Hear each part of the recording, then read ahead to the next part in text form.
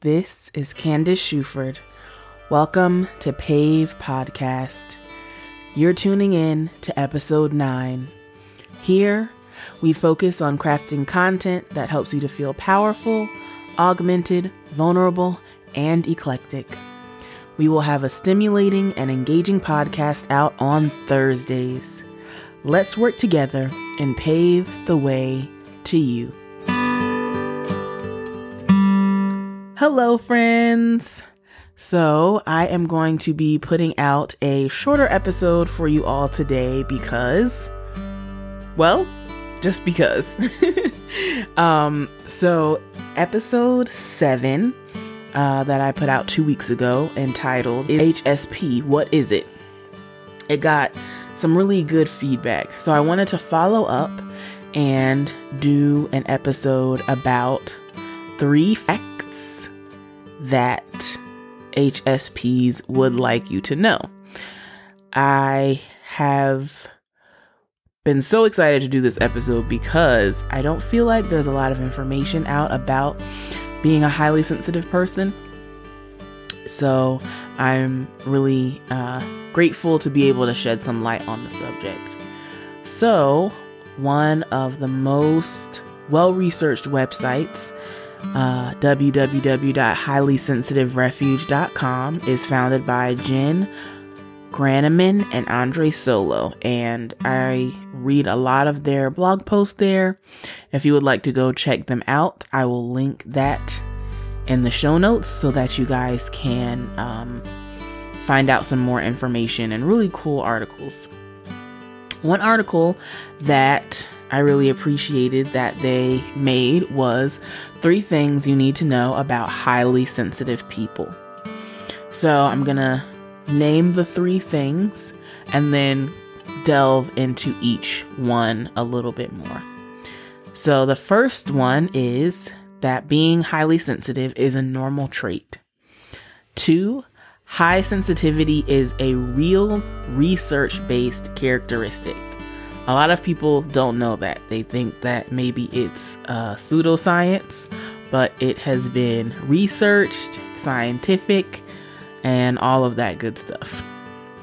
Number 3, being highly sensitive comes with both advantages and drawbacks.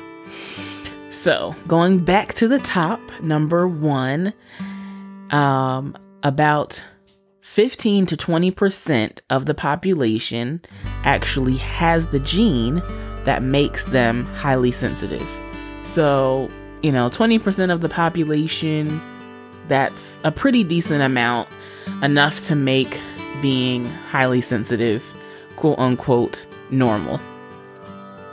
And then the second one about high sensitivity being research based.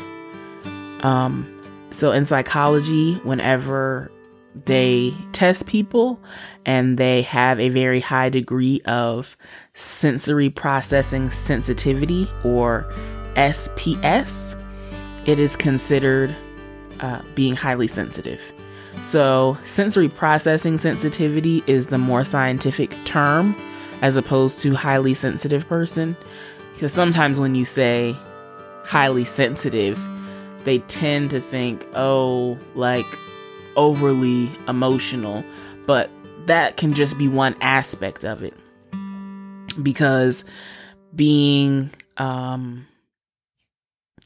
you're having your senses process things more deeply, it can make you more in tune with being creative, and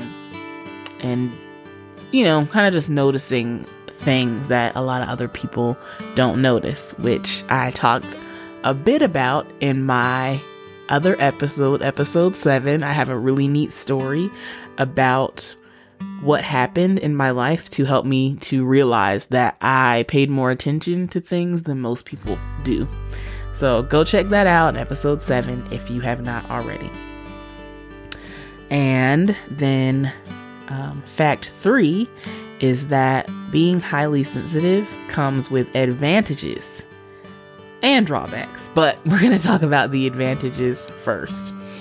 A lot of people with high sensitivity, we tend to be empathetic, artistic, creative, intuitive, and able to be highly aware of what others need. And so that allows us to have careers as therapists, counselors, artists, writers, musicians, because we're able to have that deeper level of empathy. So that's really cool. That's probably my favorite thing about being highly sensitive, because I really do enjoy helping people. Some more happiness in giving than there is in receiving. So I love giving of my time and energy, and it's just nice to see how like little old me could, help somebody feel important or noticed.